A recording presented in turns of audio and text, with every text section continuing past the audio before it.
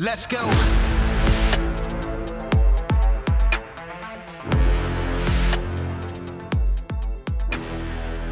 Welcome to Citizen. We have a special guest today, Josh. I assume it's Lekach, is that right? Yeah. Lekach. Or Lekach, or I don't know. I mean, okay, so in real life it's Lekach, but for the sake of just making everything easier for everyone, I've been saying Lekach over the years when I do the show or when I meet people in the sphere. So it's Josh Lekach. okay, Super easy. fair enough. And you're the host of Wrong Opinion, which Yeah.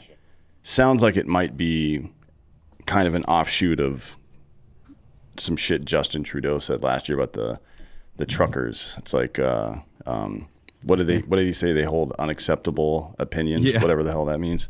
Yeah, but it was maybe foreshadowing because I launched the show in like 2020, 2019, 2020 around then. So I just was seeing what was happening and also how we're labeled, like the basket of deplorables with Hillary. Yeah, why basket? That was kind of a weird that was a weird turn of phrase, to be honest. I never really understood what that meant.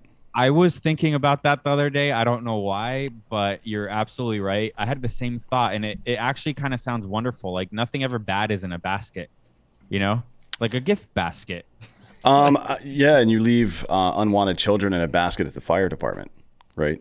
True, and children are still, amazing. And or what about Moses in a basket? Mm-hmm. Maybe Moses in a basket, So nothing bad is ever in a basket. I guess it depends on your point of view. I don't know how everybody feels about Moses. I'm assuming the witch doctors or whatever the fuck that he made look stupid weren't big fans of Moses. Right. But So that's kind of their problem. They were statists, so Yeah. I'm not really a fan of that guy. Yeah. Demonic, satanic people hate anything in a basket. So that's a compliment, I guess. So yeah, I guess that tracks. Yeah. So tell me about the show, Wrong Opinion. What is it? Well, look, I'm not an expert with regards to anything. I'm just a normal guy, and I feel like because people are afraid to voice their opinions, there can never be too many opinion shows like ours. Because people can lose their livelihoods, they can lose everything overnight, and I think it takes a certain kind of person to kind of not care and to create these sorts of shows where people can live vicariously through us. Because before I did my show and I would watch other people's shows, maybe like Gavin McInnes and Alex Jones or whoever, I always felt like a weight was lifted off my shoulders because, it was refreshing to hear someone or, certain people say very sane things that you wouldn't hear from the mainstream, or not even the mainstream media, not only the mainstream media, but like mainstream entertainment or just your friends, like normal people. Everyone's afraid to really say what's on their minds. Like I lived in LA for 12 years. I'm in Costa Rica now. I lived in LA for 12 years and I had friends who were NPCs. Like by definition, they were NPCs. They would only talk about things that were pre-approved. And then if I tried to steer a conversation outside of the pre-approved area, they'd kind of like shut it down because they didn't know who was listening. Maybe they also didn't really agree with it. But they're very afraid that they'll be exiled, and that's everything they have. I think that when people don't have strong communities, like if they don't go to church, if they don't go to if they don't believe in a higher power, then everything around them is kind of that higher power, and if they lose that, they lose everything. Yeah, I don't believe in a higher power, but I understand the sentiment. I mean, you certainly don't want to be in a. This is one of the curses of humanity, just being conscious, right? Like consciousness it puts us in this situation where we have to either focus on ourselves or on the things around us. I think it becomes really problematic for a lot of people because anytime you spend all your time thinking about yourself, it's almost like being it's like working in customer service. You know what I mean? Like almost all the input you get is bad. You know what I mean? Yeah. If people become extremely either narcissistic, which I think is a defense mechanism against their own internal struggle, or they just collapse into their own internal struggle. But the reality of life is that every important thing you ever do will be done in the service of other people, right? So however you can whatever you can, I guess, build for yourself community wise and belief wise. For me, it's just liberty, but whatever you can build for yourself to maintain your focus outside of yourself. It seems like a good idea. Like, I don't know anybody that thinks primarily about themselves who's either happy or a good person. You know what I mean? Right, right. And that's kind of like that's kind of my thing with religion. Like I understand it might not be for some people, but for the like general health of the average person, it's probably important in the sense that whether there is God or there isn't God, it takes people out of the universe of themselves. Mm. And everyone right now is in the universe of themselves. And like there's like this thing with young kids, Gen Zers on TikTok where they call themselves the main character.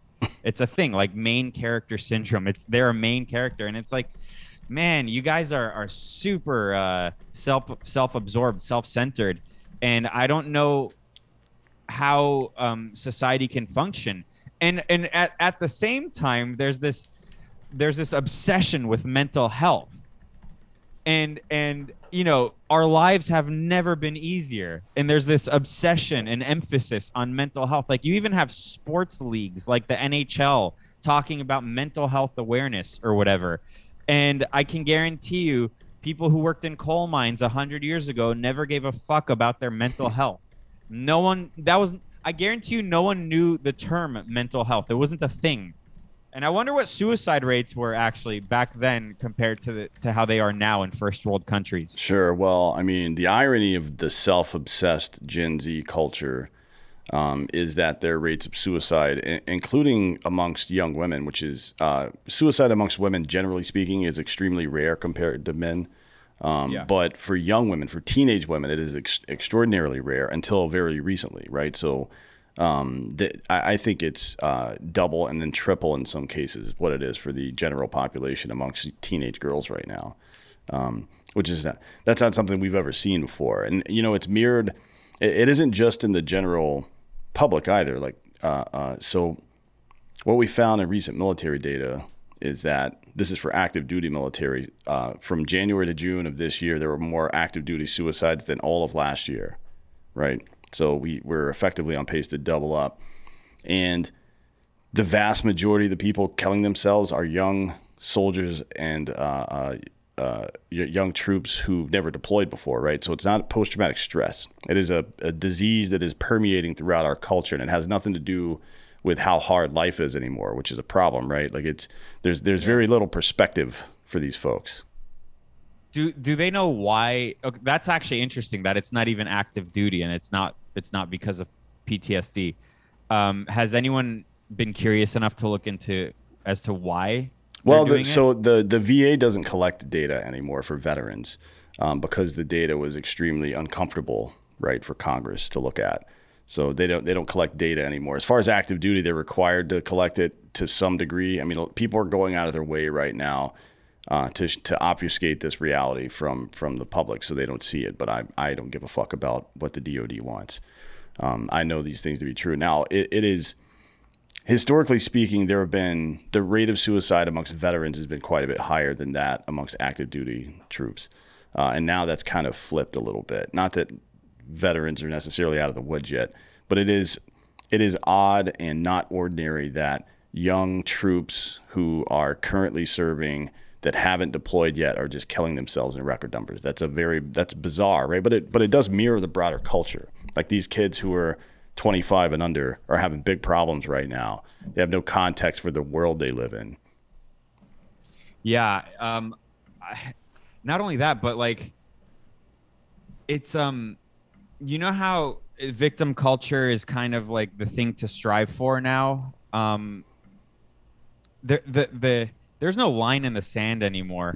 Like I saw, and I have to go on TikTok a lot for the sake of my show, and so my listeners or viewers don't have to. It's a cesspool. It's the worst. But I saw this girl post a selfie of her crying, and then the caption was, "Pray for my brother. He just tried to commit suicide. My 12-year-old brother just tried to commit suicide," and it's her crying, and it had close to 800,000 likes.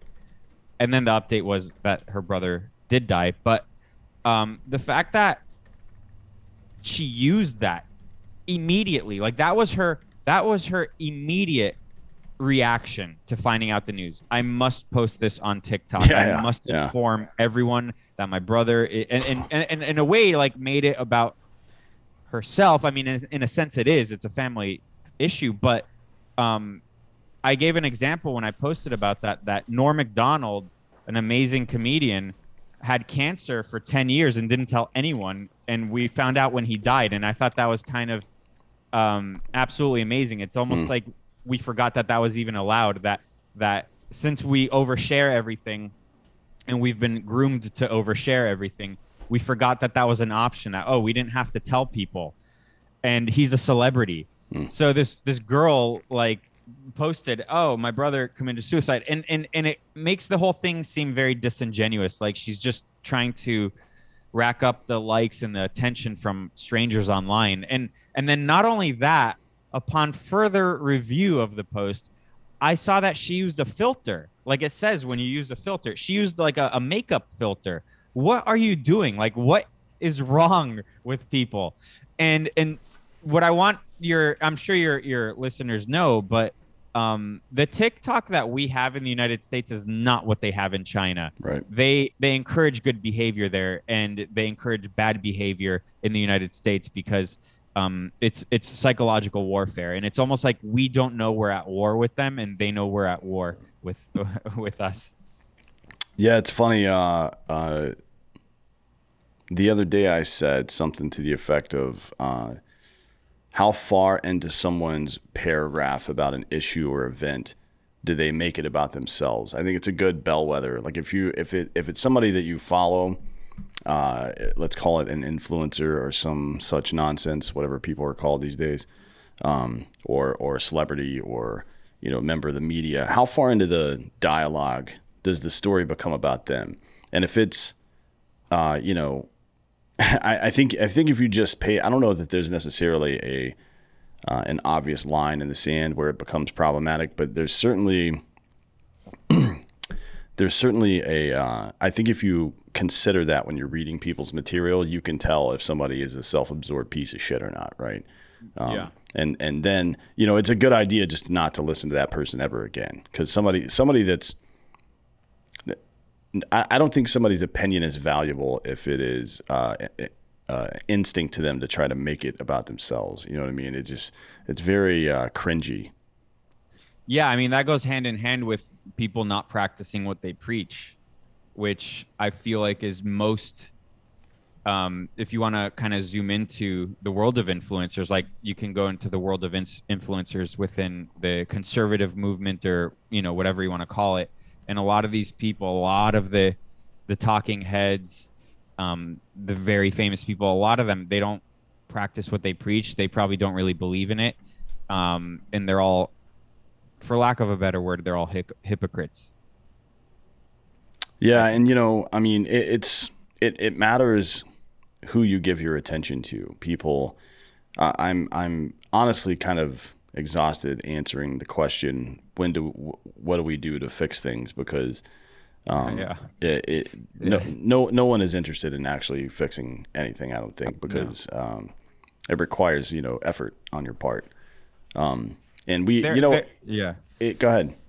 I was just gonna say they're interested in grifting more than anything. Sure, certainly the media personalities, I would say 90% are fucking grifters.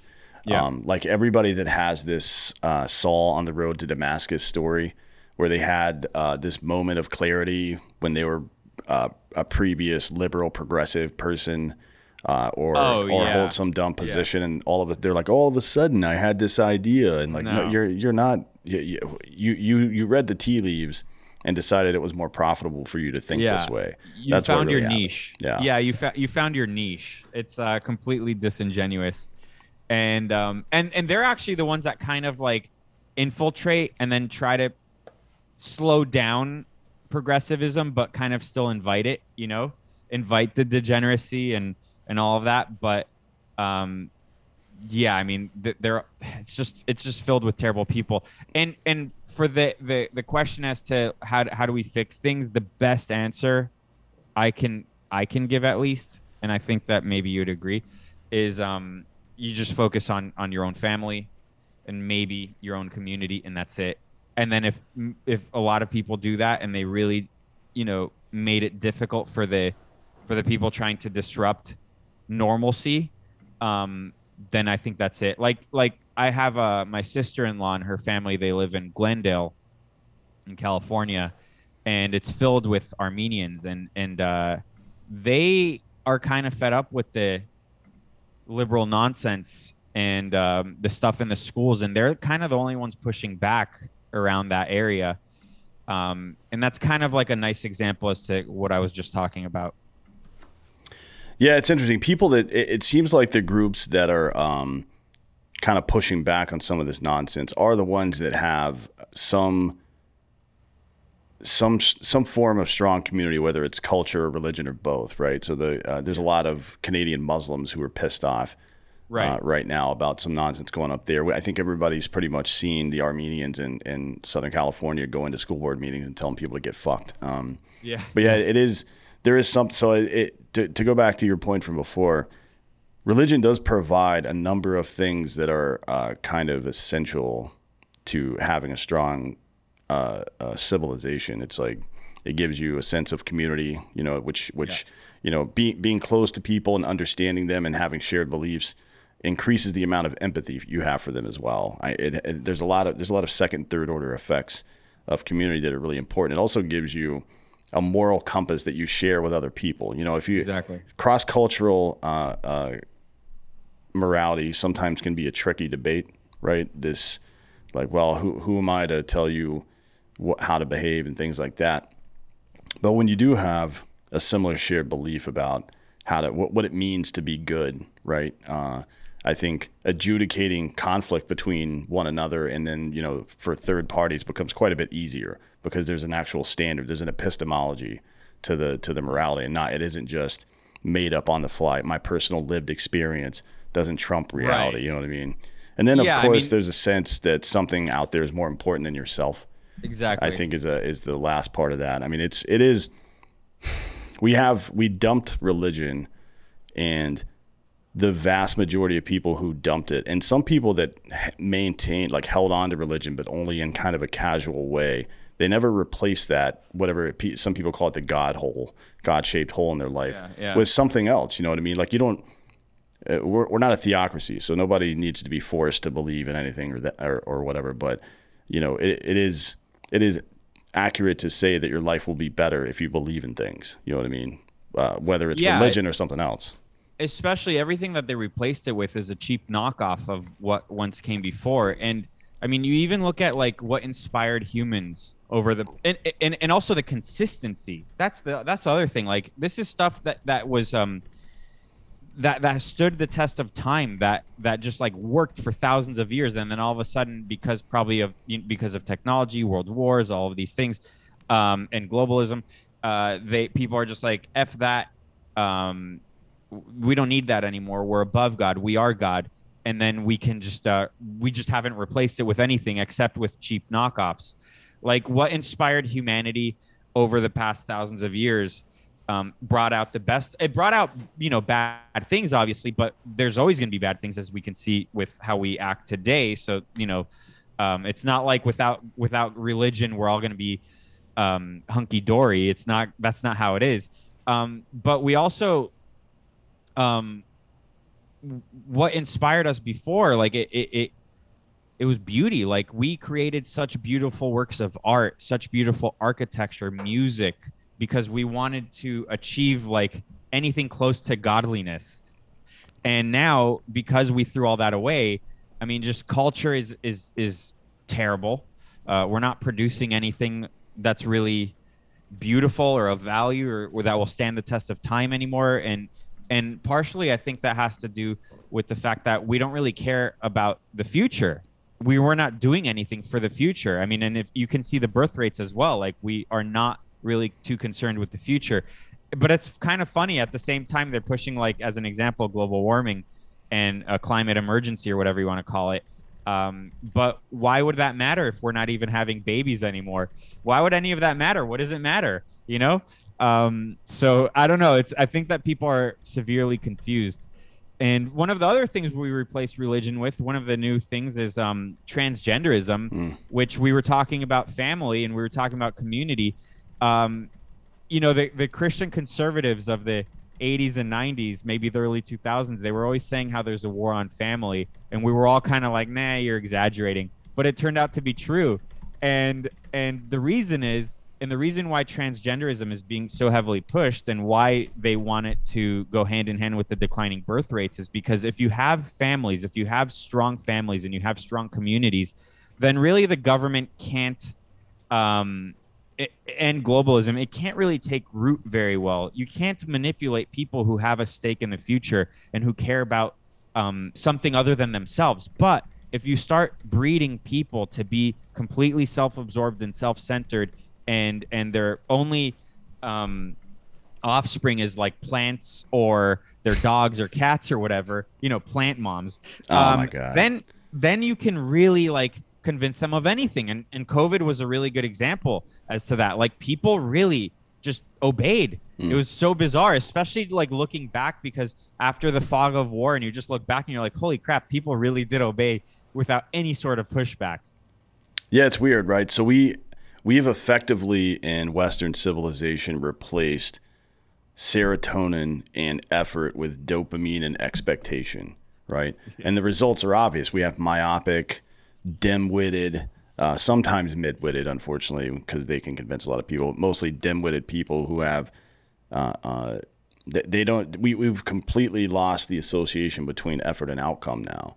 We just expect a particular outcome. And you mentioned kind of how we used to, as a culture, look to the future a lot. Our legacy used to be like I'll speak for men because I think that's probably an easier example to make. But for men, the legacy is find a wife, have some kids, get a job, start a career, try to improve your life. But mostly it's about trying to give your kids a better life than you had, so incrementally, right? Like I want them to be the first ones to go to college, or I want them to be the first ones to start a business, or whatever it is, right?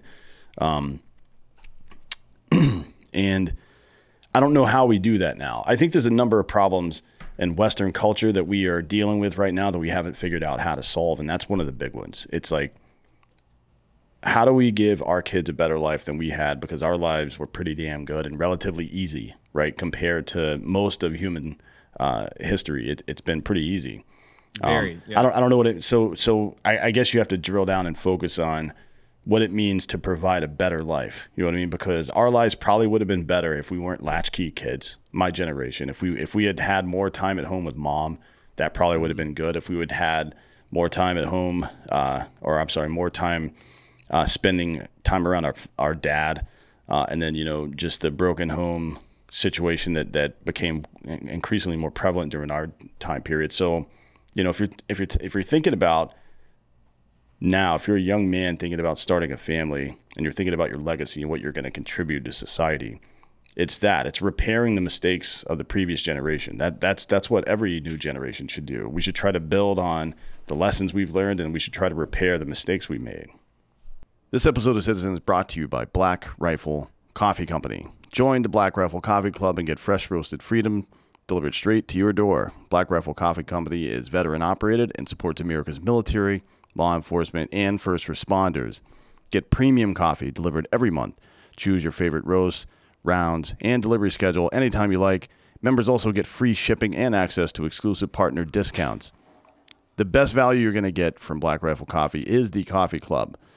As again, you can choose the roast, whether you're like light, dark, or medium. You can choose the texture. You can choose whether you want ground coffee, whether you want to grind it yourself and get whole bean, or if you use a Keurig and you want the coffee rounds, and the delivery schedule with a wide array of options for that. Get 20% off your first order with the code CITIZEN. So go to blackriflecoffee.com, sign up for the coffee club, use the code CITIZEN, and get 20% off your first order. This episode of Citizen is also brought to you by ghostbed.com/Drinking Bros. Right now, Ghostbed is offering 40% off Ghostbed bundles where you get a mattress and an adjustable base. For everything else, 30% off if you use the code Drinking Bros at ghostbed.com/Drinking Bros. If you get the 40% off deal, if you use the 40% off bundle deal, you're going to get a mattress and all your stuff, your base, your sheets, your pillows, all this stuff for about $30 to $35 a month. They've got a 0 down, 0% financing plan for up to 60 months, 60 months. That's 5 years, about the lifespan of the average bed. So it works out great for you, works out great for the company. So go check it out. Go to ghostbed.com/Drinking Bros. Whether you're in the market for a bed, an adjustable base, whether you just need sheets or pillows or any of that stuff, they got the best. The mattress protector, the weighted blanket. They have everything you need there. 30% off everything. Use the code Drinking Bros at ghostbed.com/Drinking Bros. Or if you need that adjustable base as well and the mattress, get the bundle and everything else you add onto that deal is 40% off. Yeah, I mean, that's kind of why I'm in Costa Rica. My parents were already living out here, and I didn't want to raise my son. Now I have a daughter who was born a month and a half ago here.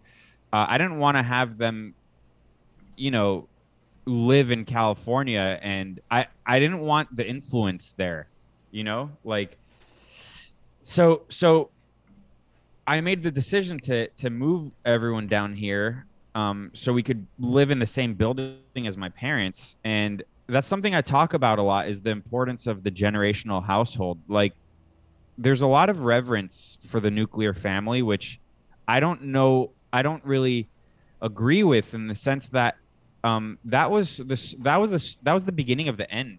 That's kind of like what everything we see now is a result of the nuclear family, which was splintered from the generational household, which is how people used to kind of live, whether it be that your in-laws or your parents lived with you, or they lived adjacent to you, but you always had people that were able to help you.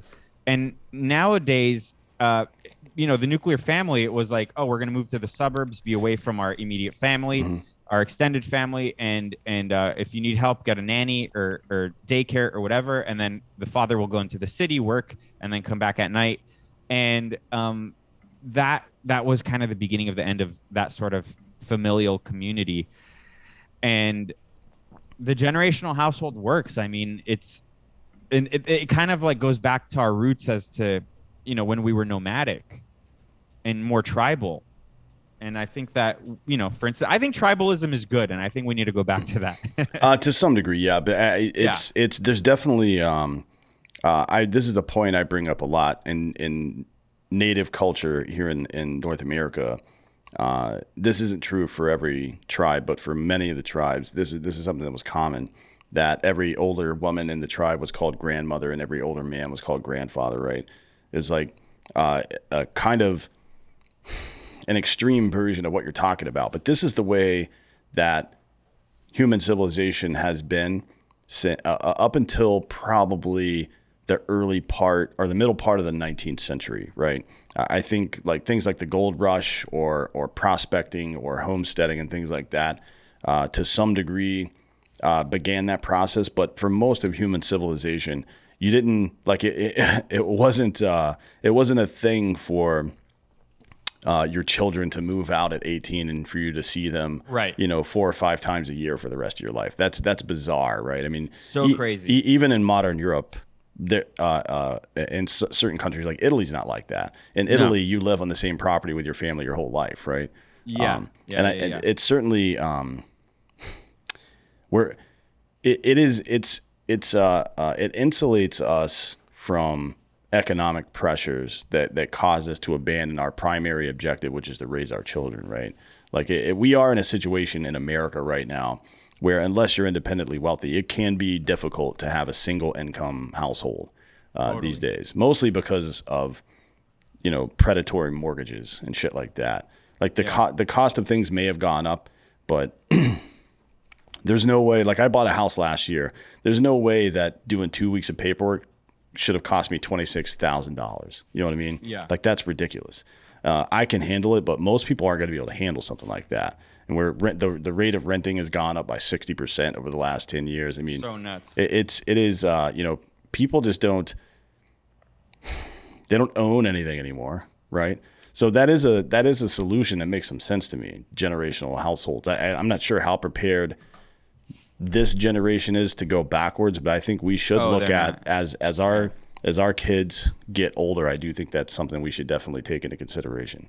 Yeah, I mean, think about how powerful a generational household would be. Like if, the if like boomers, they get a lot of hate, and I understand why.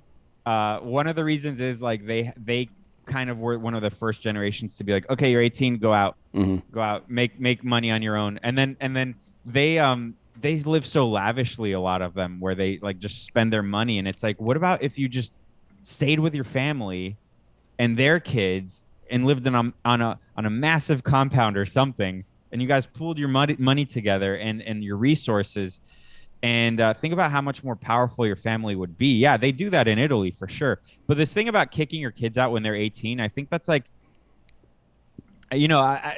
not to get conspiratorial, but the Rothschilds, I guarantee you, never did that.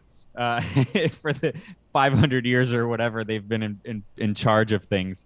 They keep it in the family. Mm. I think that's a very wealthy way of thinking. And even if you're not wealthy, I think it's positive to think like a wealthy person, and you shouldn't kick your kids out. Um, and also, I mean, if you think about it, like this thing about pawning off your kids before they're 18, like relying on the school system, relying on daycares and all of that, all you're doing is you're prepping them to rely on the same things when you are old enough for an old age home. Yeah. Like old age homes shouldn't be a thing, but all you're doing is you're like, oh, okay, you're pawning me off now. Okay, when you're an inconvenience to me, you're gonna be there, when in Yeah, it's reality, wild, old right? people, it's so crazy. I can't imagine doing that. And also, I said this a few weeks ago, but the rise in dementia and all of that, obviously it has to do with diet and lack of exercise and all of that, but I also think it has to do with lack of purpose. Hmm. And if an old person doesn't have grandkids, they're for sure going to get something like that. But if they do have grandkids and they're still an inconvenience and they're not being utilized, they're going to get dementia probably. But if you keep them around kids, it's going to keep them young, and it's going to keep them alive, and it's going to give them purpose. Yeah, it's a good point. Yeah, it's that none of the extremely wealthy children I'm sorry, none of the children of extremely wealthy people that I know who were kind of born into wealth do that. They don't. They may have their own places somewhere, or they may be in business for themselves now. But almost all of them, and I don't mean just like dumb, useless trust fund kids. I mean Right, right, people that actually. I know people who are born into wealth who have pretty serious jobs that are very successful in their own right, but they right. still at every opportunity find a way to go back home, right? Now it's easier to do that when your home is a mansion and not a fucking trailer, but certainly it is part of the culture, right? It's like why do we feel why do we feel the need to escape from our family at this point in Western civilization? It's kind of weird. Like my family sucked, but a lot of people that have let's call it benign upbringings, there's still that impetus to leave the home for some reason, and I'm not exactly sure what it is. Yeah, I mean, it's part of the culture, and I think it goes back to what I was talking about, that the powers that be love the transgenderism stuff. They love anything that disrupts the family.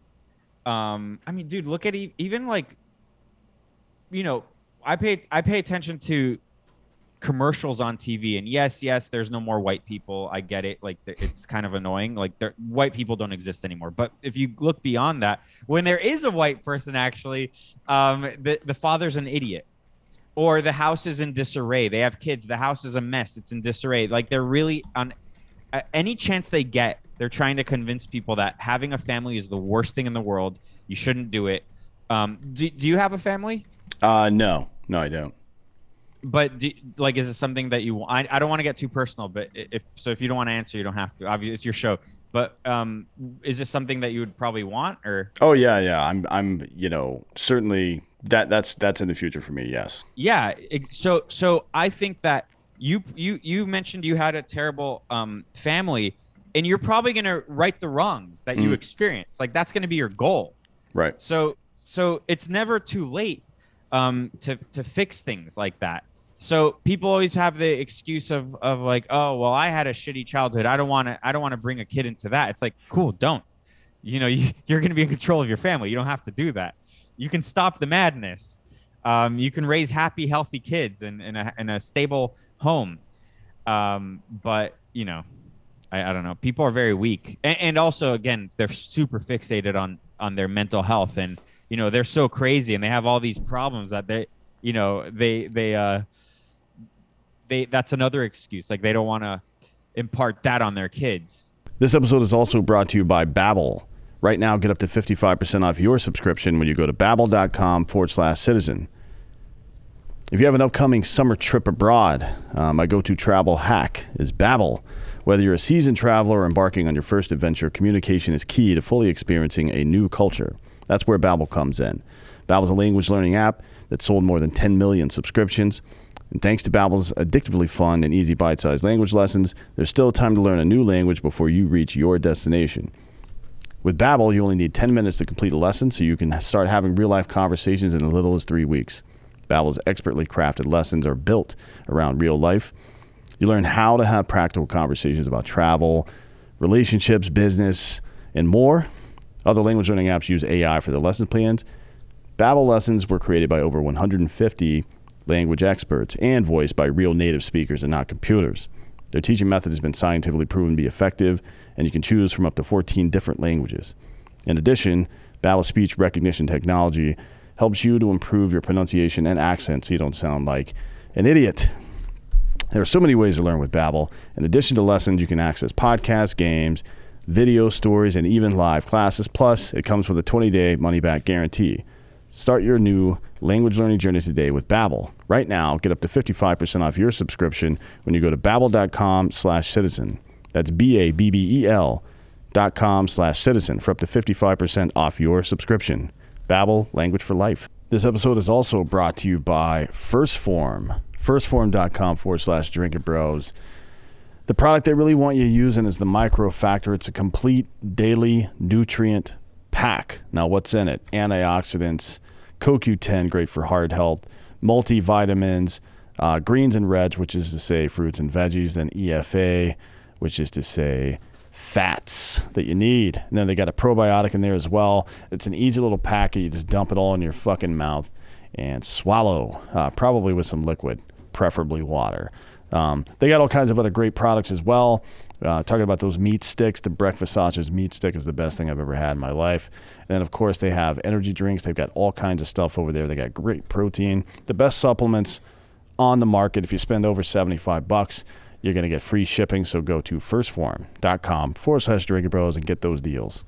Yeah, that's whenever somebody makes comments about passing on bad traits or genetics, that is always self-hatred. That's where that comes from. I think it's a cope. I don't think it's real.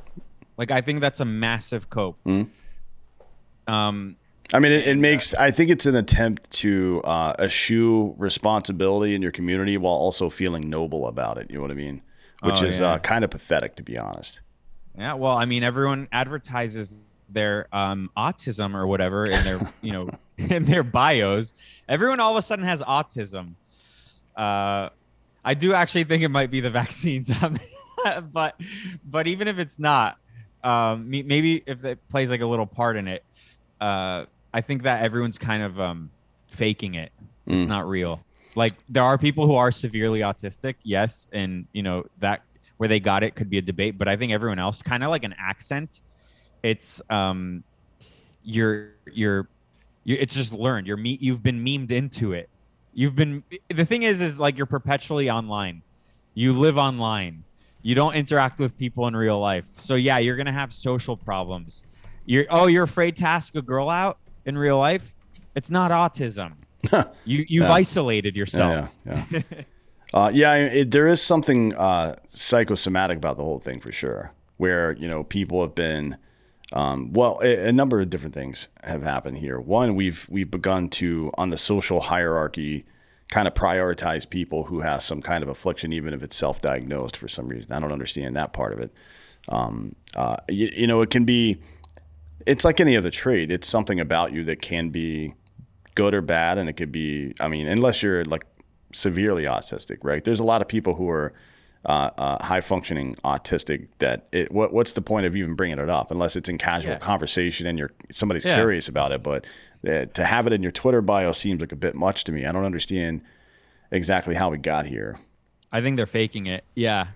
I there's always like these clips from the 80s floating around. There was one that was floating around in April, and then I used it on my show on Saturday, of people waiting in line for, I think it was Return of the Jedi or whatever, and they're all nerds, and it's someone interviewing all these people in the early 80s waiting for the new Star Wars movie. But these nerds had jawlines, you know, they didn't look like they were soy infused. They didn't even look like they were high functioning autistic. They didn't have autism. Mm. No one had autism. They had jawlines. They were all relatively skinny, and they had personality. How is it in the span of like 30 something years or 40 years, that our nerds just became completely, like a different species, Yeah, it's weird, So, right? so something happened along the way. I mean, I think a big part of it is social media and just people just not having any sort of connection to reality anymore. Yeah, and certainly, I think it's for people's internal dialogue and how and their identity, their self identity. It's a big problem, and I think it's also a big problem for the more nefarious types of tribalism. You know what I mean? Just the assigning yourself to some team or another, whether it be political party or nationality or race or whatever the fuck else, and then kind of having a standoffish attitude towards anybody that doesn't fit into your end group. That's always going to be a part of human dynamic, but when you separate yourself from communities like that, it happens way quicker, right? The tide turns against particular groups way quicker, and the truth is that it's hard to hate up close. You know what I mean? Like the whole thing with marriage equality in the United States, all the protests and all that bullshit, all the lawsuits, none of that mattered. None of that shit mattered. People started to find out that like their uncle's gay or some shit, and like, oh, he's just a regular dude that likes to suck dicks. I don't care about that. That's none of my business. And they stopped caring about it. You know what I mean? And nobody cared about it since then until they started bringing children into it. You know what I mean? So it's like once just having the temerity to be unapologetically yourself is one half of that equation, and the other half is you have to have the balls to just be in the presence of other people and have conversations. Like there's no version of any civilization where conversation and dissent are stifled and things work out okay. It just doesn't work that way. You know what I mean? Because ultimately it becomes the reverse of a meritocracy, and bad ideas. All it takes is one leader or one group of leaders who will have bad ideas unchallenged to completely butt fuck society, which we're seeing now, right? Yeah. Yeah, I mean, dude, with the gay stuff, like I never cared about that. I never cared. And now, especially because I have kids, and then you see like what's going on in the school system and how teachers are and all of that. I mean, that escalated so quickly. Oh yeah. So quickly. And I'm just wondering, like, how the heck did that happen? I just don't understand. Was it always a part of their culture and we just didn't know it? And then it just kind of, the mask is off, but or did they get infiltrated? But then how do you convince like a large segment of the population that that's okay? I mean, one of my theories is the popularization and availability of porn, and that wormhole that goes, people go down when they get addicted to that. They get desensitized to normal stuff, they get into weirder stuff, and then they think like that's normal, and then it permeates through reality, and then before you know it, everyone's trying to convince us that pedophilia is okay. That's one of my theories, but was it always a part of was it always a part of Well, pedophilia has always been around. I don't know if I would necessarily have associated directly with the gay community, because The Catholics might take umbrage to that since they kind of led the league in fucking kids for a while. But yeah, it's definitely. I agree with that. I think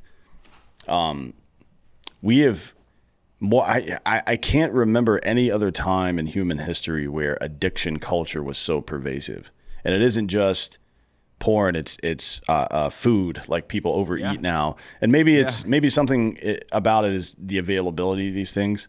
But drugs, like we had what 85,000 fentanyl overdose deaths just last year. It's Yeah. ridiculous. Like it's, and I wonder if it isn't something. Certainly, what you're saying about porn and being exposed to progressively weirder shit is going to warp somebody's brain, right? I mean, it's think about it like Pavlov's dog. You're doing classical conditioning, and Yeah. you're Exactly. associating, Yeah. dopamine responses to certain types of behavior, and then, what's really funny is teenage boys between 14 and 19 now. So, post-pubescent teenage boys are reporting erectile dysfunction now from ordinary sexual That is nuts. instances, or I'm sorry, ordinary sexual events because they've been so conditioned by the fuck up, like the fantasy world that they can't they can't engage in a normal way with another human being anymore. So there's Yeah. definitely a fucking terrible result to this stuff. You know what I mean? Oh yeah. Massive, massive problem. The thing also with porn or even weed, like all of these things have been completely weaponized against young boys and young men because it extinguishes the fire in their belly that would make them, a threat to the status quo. If you have them addicted to video games and porn and weed and all of these things, um, they're not going to be a problem. Our founding fathers were what? A lot of them were in their early 20s, Mm-hmm. you know? I mean, those people today would be working in a coffee shop, balding. Their hair, they would be just balding and low testosterone, working in a coffee shop or something. But it's just crazy how it's completely unraveled and devolved. Yeah, it is. And look, there's always going to be like none of this stuff is new. Pornography isn't new. Certainly, The availability is though. the availability, sure, but I mean, it's the availability of pornography has replaced the ease of acquiring a prostitute, right? I mean, in the middle of the 19th century, you could just go to any bar in the western part of the United States and pick yourself up a whore, right? So, there's always the opportunity for addiction, and a lot of Well, but people were addicted to like laudanum, which is opium back then, and a lot yeah. of people smoked opium. I'm sure there have always been alcoholics as well. Of course. Well, I So, mean, but you're still talking about the modern world in a sense, you know? mm, In a sense, that's still the modern world, but like just we feel, I think we feel it more over the last like 50 to 100 years. It's just gotten really crazy. sure, yeah, the availability definitely plays a role. So our response to that, I mean, so I'm not, I am, I guess, I'm pretty close to an anarcho-capitalist. I don't think government serves any real purpose, but so from my perspective, the solution is never going to be to ban things or do any stupid shit like that. I don't think, I don't think it works. I think that's the most important part because organized crime is just going to replicate that service in some way if you ban it. I think yeah, I think I would be an anarcho-capitalist if we still had our country. Like if we had a border, if we really did have a border, and we didn't have an influx of like millions of people into the country a year, and then we would have a semblance of a certain kind of culture or something. Hmm. But it's being completely eroded now. Um, like I kind of used to be libertarian, but a lot of, I mean, not all, but a lot of libertarians kind of don't really care about borders. That's like the number one thing you should care about, if anything. Like that is the thing, you know. I think if somebody says they're a libertarian and they don't care about the border, then they don't understand the ideology of libertarianism. Frankly, that's not Yeah. a very smart And viewpoint. also, what is a country at that point? Yeah, What are you yeah, like? What are you even preserving? What is anything? You know. But we're so exposed to globalism now that we don't even young people don't really understand what the United States is. They yeah. Mm. probably just think it's a flag. They probably think it's a national anthem and a flag and a certain place on the map, and that's it. Because everyone's the same all over. Everyone's the same. All cultures are the same. But it didn't used to be that way. And if all the cultures are the same, then they're all shit. Yeah, no shit. Yeah. Yeah. It's, you know, a lot of people have different ideas about what America is. I would say it's not our government. It's not politicians for sure. It's also not the geography. It's not the 50 states and the territories or any of that stuff. To me, America is the idea that individual liberty and personal entrepreneurship are the ultimate inoculations to tyrannical bullshit. You know what I mean? And it is as Ben Franklin said, it's a republic if you can maintain it, right? Or if you can keep it, I believe is what he said. A Yeah. republic if you can keep it. And it's like, what's the underlying thought process there? It's that it requires constant attention and constant work. You're going to get out of it what you put into it, just like anything else in life. And just because, like, the ideology is sound, people will, these 16, 19 knuckleheads, and then, you know, fucking white liberals from the Pacific Northwest will say things like, well, it's founded in racism and all this stuff. Like, yeah, certainly there are mistakes. There's no question about that. But if you ask somebody, if you were able to transport somebody from, let's say, 1920 to modern America, a black person, and be like, hey, do you think we're doing pretty good here? I think Vivek Ramaswamy made this point the other day. He's like, I think that person would probably look around and be like, this is pretty close to what we were looking for. You know what I mean? So it's like that's the idea, though. It's not that we will necessarily ever arrive at perfection, but we strive for perfection. You know what I mean? That's the point. Yeah. And Yeah. that's no longer the point, though. Not in this country. I mean, no, I think that spirit is kind of dying because it's like if you just look at it like a club, you know, clubs have standards. They don't let some people in sometimes, you know, and they let other people in.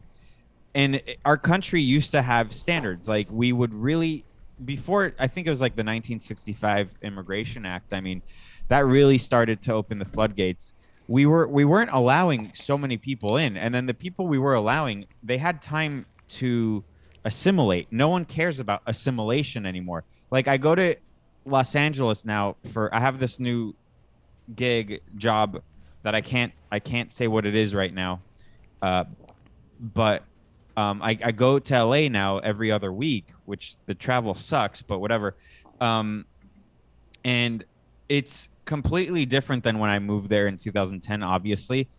But certain areas are as if like, let's just say Mexico picked up Mexico, and they're like, we're leaving Mexico, but we're still gonna take it with us, and then we're gonna plop it down here. And it's like, why did you leave to begin with then? Like, what was the point? And why, if you're coming, why don't you just come and then, you know, like assimilate into American culture, you know? Yeah. Um, Yeah, so it is bizarre, right, to come from an abject shithole yeah, to a place with the express intent of living a better life, and then bringing with you the stupid yeah, shit from before. yeah. I don't get it. Not to say that all Mexican culture is stupid shit, but you know, if you're turning neighborhoods in America into favelas and shit like that, like what? Just have, yeah, just have like some sort of self awareness, you know? Yeah, But that's the thing. People used to move to America and then assimilate, and they made it a point to become American. You know, now people make it a point to just kind of get as much free stuff as they can, and then you know, send a lot of that back home, but really not change anything, not change how they live or think or anything. Um, I just kind of think it's funny. Like I'm an American right now in Costa Rica, and there's a lot of expats here. hmm And I'm gonna move back to the States. I just have to figure out where I want to. Um, and and and whenever there's like a massive project here or whatever, it's an American making like a massive development that's like beautiful, you know. So it's like we're coming to these places and just making like cool stuff for the people here. It's the opposite of what's happening in like South Central, you know. yeah. Well, maybe that's the way it's going to go. Maybe we're going to become maybe the original. Not original, but maybe the modern American becomes a diaspora at some point and seeds the rest of the world. Yeah, The world could certainly use it. I mean, Europe is fucked right now. it's so crazy. So the growth rate in America right now is 82%, which is not good, by the way. Yeah. Typically you want it a little higher than that. I think I read in I think I read today that the growth rate all around Europe is something like 6.5% right now, which is that is not sustainable. I mean, No. that's like most of Europe is going to be North Africa at some point, right? Yep. That's kind of where they're headed right now. Yeah. And look, you can do whatever you want. It's your country. You can do whatever you want. That seems like it might be a mistake, to be honest, because North Africa doesn't exactly have the best history of things like prosperity and human rights and things like that. No, and I mean it's sad because the world benefits off of, as an example, the United States, like a strong, healthy United States. The whole world benefits.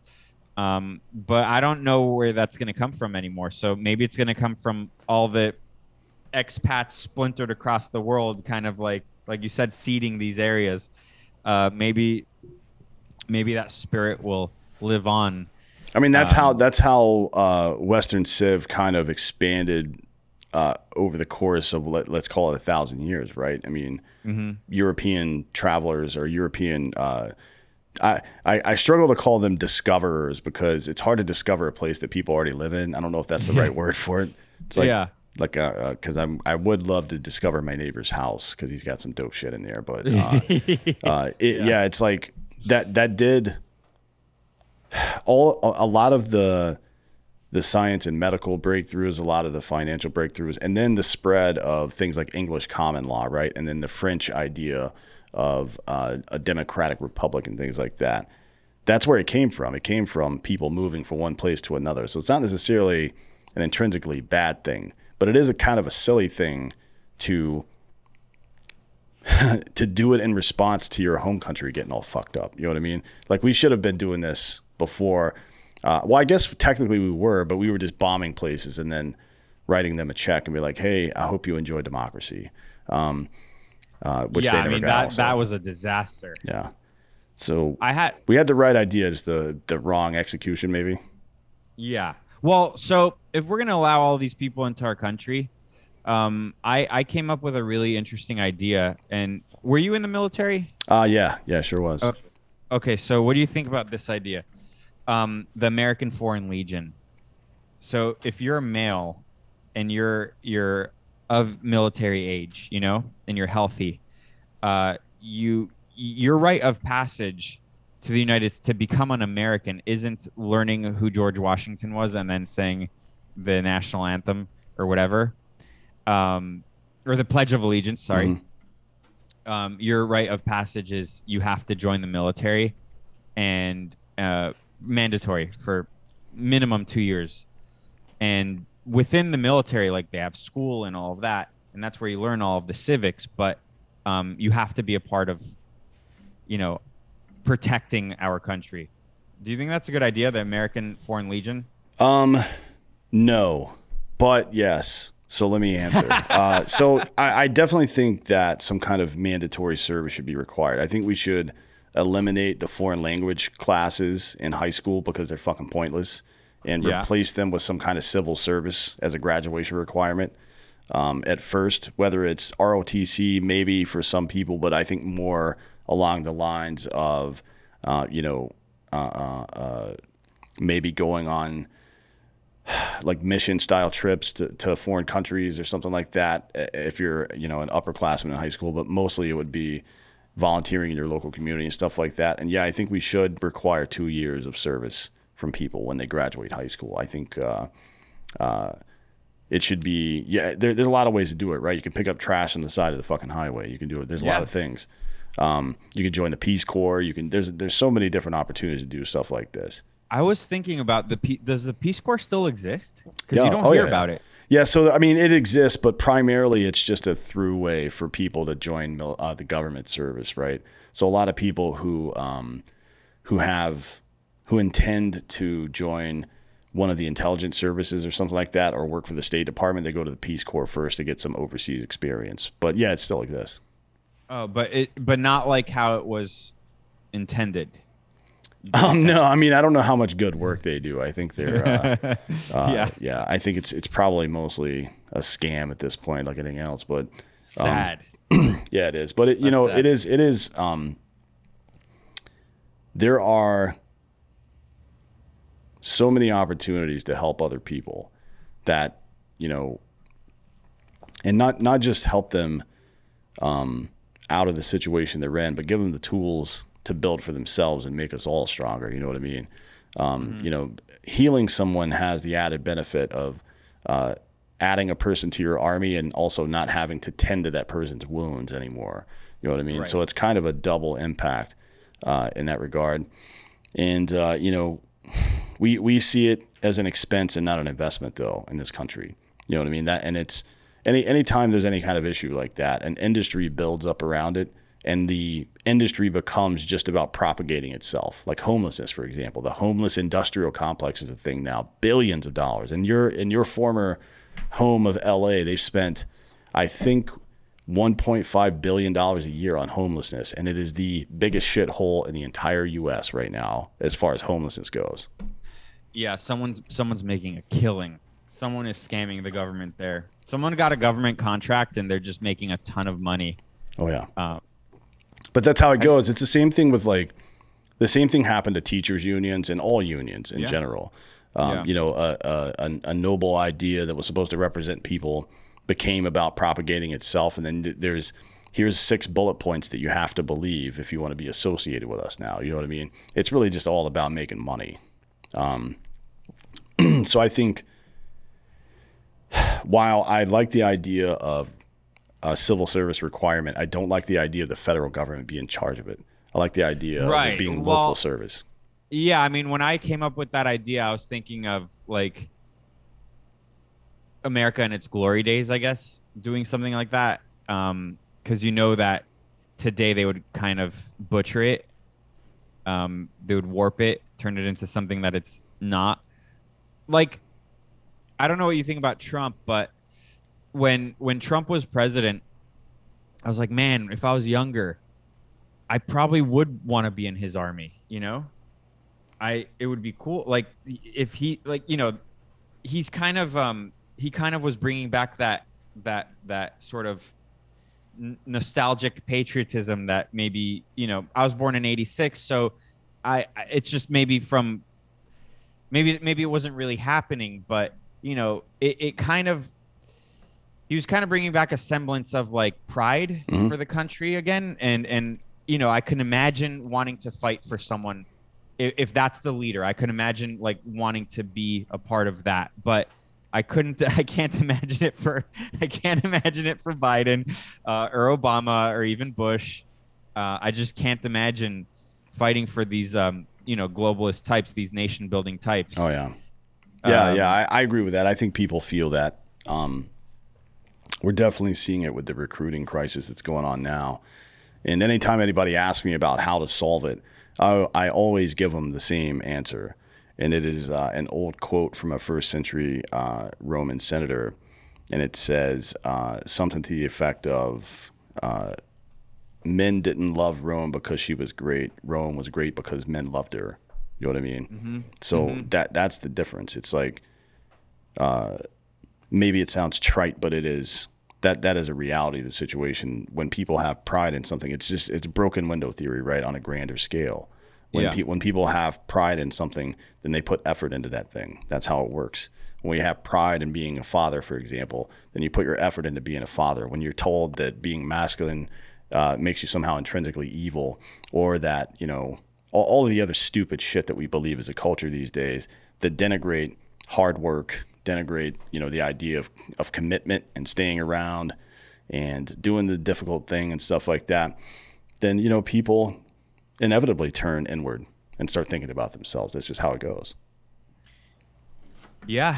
I mean, it was nice to feel some sort of pride for the country. You know, I mean, it's so sad how fleeting it is, and how quickly it just disappeared. But I mean, I want that. Yeah, it was nice. I mean, I remember when we dropped that switchblade on Soleimani in Iraq, right? And then about 20 minutes after his reported death, Trump just tweeted a picture of the American flag, and that was Exactly. it. You know what I mean? Super simple. It's like I don't necessarily think we should associate all of our national pride with executing foreign leaders and shit like that. Maybe, Right. that's not. But that one in particular, because that guy was a real piece of shit. He was the guy that brought all of the EFPs and RPG 29s into Iraq. A lot of my buddies don't have legs now because of that piece of shit. But a lot of people don't remember he was also one of the masterminds of the '83 Beirut, Marine Corps barracks bombings and things like that. He's been at it for a long time. So it's nice to wipe that motherfucker out and then just say America for once. Yeah. I mean, I thought we were gonna get that back. I don't know. I kind of still feel like somewhere in the future it might be there. Yeah, it's on. I think it's on the horizon now. I definitely do, and it doesn't hurt that one of the best things that's happened in American politics in a while is that Tucker Carlson got fired from Fox News because now he's like on a rampage, fucking up neocons left and right. It's very funny. It's very entertaining, but it's also really important to show these people, show everyone exactly who these people are. You know how, because I was talking about that the other day, and that was amazing, his thing with the Blaze. But you know how they say like politicians are liars? I hear that a lot, obviously. Are they? Because they had every opportunity when they were talking to Tucker to lie. Just lie. Just pretend like you're on our side. And none of them lied. It's so weird. Like being a politician is the easiest job in the world. All you have to do is lie and then, to make us feel good about you and then do whatever you want. And there's no accountability. And none of them lied. It was really weird. They were all floundering. Like these were all softball questions. I was amazed. Yeah, it's especially after the polling that's been done recently from the GOP showing that I think it was 95.6% of respondents said we should not be involved in Ukraine. And then every single one of those motherfuckers, except for DeSantis and Ramaswamy, I believe, said that we should be involved in Ukraine. It's like, all right, cool, man. I mean, your job isn't to have an opinion and then do whatever you can to get elected so you can go do that. Your job is to represent the will of the fucking people, right? That's allegedly that's the job. Oh my God. But man, these they're so incompetent. They're not like, how could you not be good at running for president? I don't understand. Copy Trump. Like if he's beating you so badly in the polls, just copy him. I mean, Vivek is kind of doing that. He's not really running against Trump. I think he's hoping to be a part of the Trump team, the ticket or something. But everyone else is just they probably have the worst consultants or something. But they're delusional. Like they're completely delusional. Like, what are you doing? I know that the people working for the campaign and the consultants and the campaign managers, all those people are enriching themselves. But why would Mike Pence do this? I mean, I think that the only thing is they're hoping Trump is going to be put in jail. That's it. That's their only hope. Maybe. I don't know. That's not going to happen, though. So good fucking luck. Yeah. Well, we got to get out of here. This has been a really interesting and fun show. I like talking about this stuff. Tell everybody where they can find you, where they can find your podcast and all this stuff. Thank you. Yeah. So it's on Gumroad. I know a lot of you might not know what Gumroad is, but Patreon banned me a year and a half ago after I was on InfoWars. So I moved my show to Gumroad, wrongop.gumroad.com. And then on Saturdays, I'm on censored.tv. And yeah. And also I'm on Twitter, all those places, Twitter and Instagram. Sweet. Josh Lekach. Yeah. Well, there you go. It's Josh Lekach, which is not the way you say it, but hey, what are you going to do? Yeah, everybody go check him out. Show looks fun, talking about stuff that you're not supposed to talk about these days. Exactly. If anybody's got a problem with it, they go fuck themselves. That's the short version of that. So thank you. Thanks for coming today, man. I appreciate it. Absolutely. Thank you so much for having me. Yes, sir. And thank you all for listening. This has been Citizen.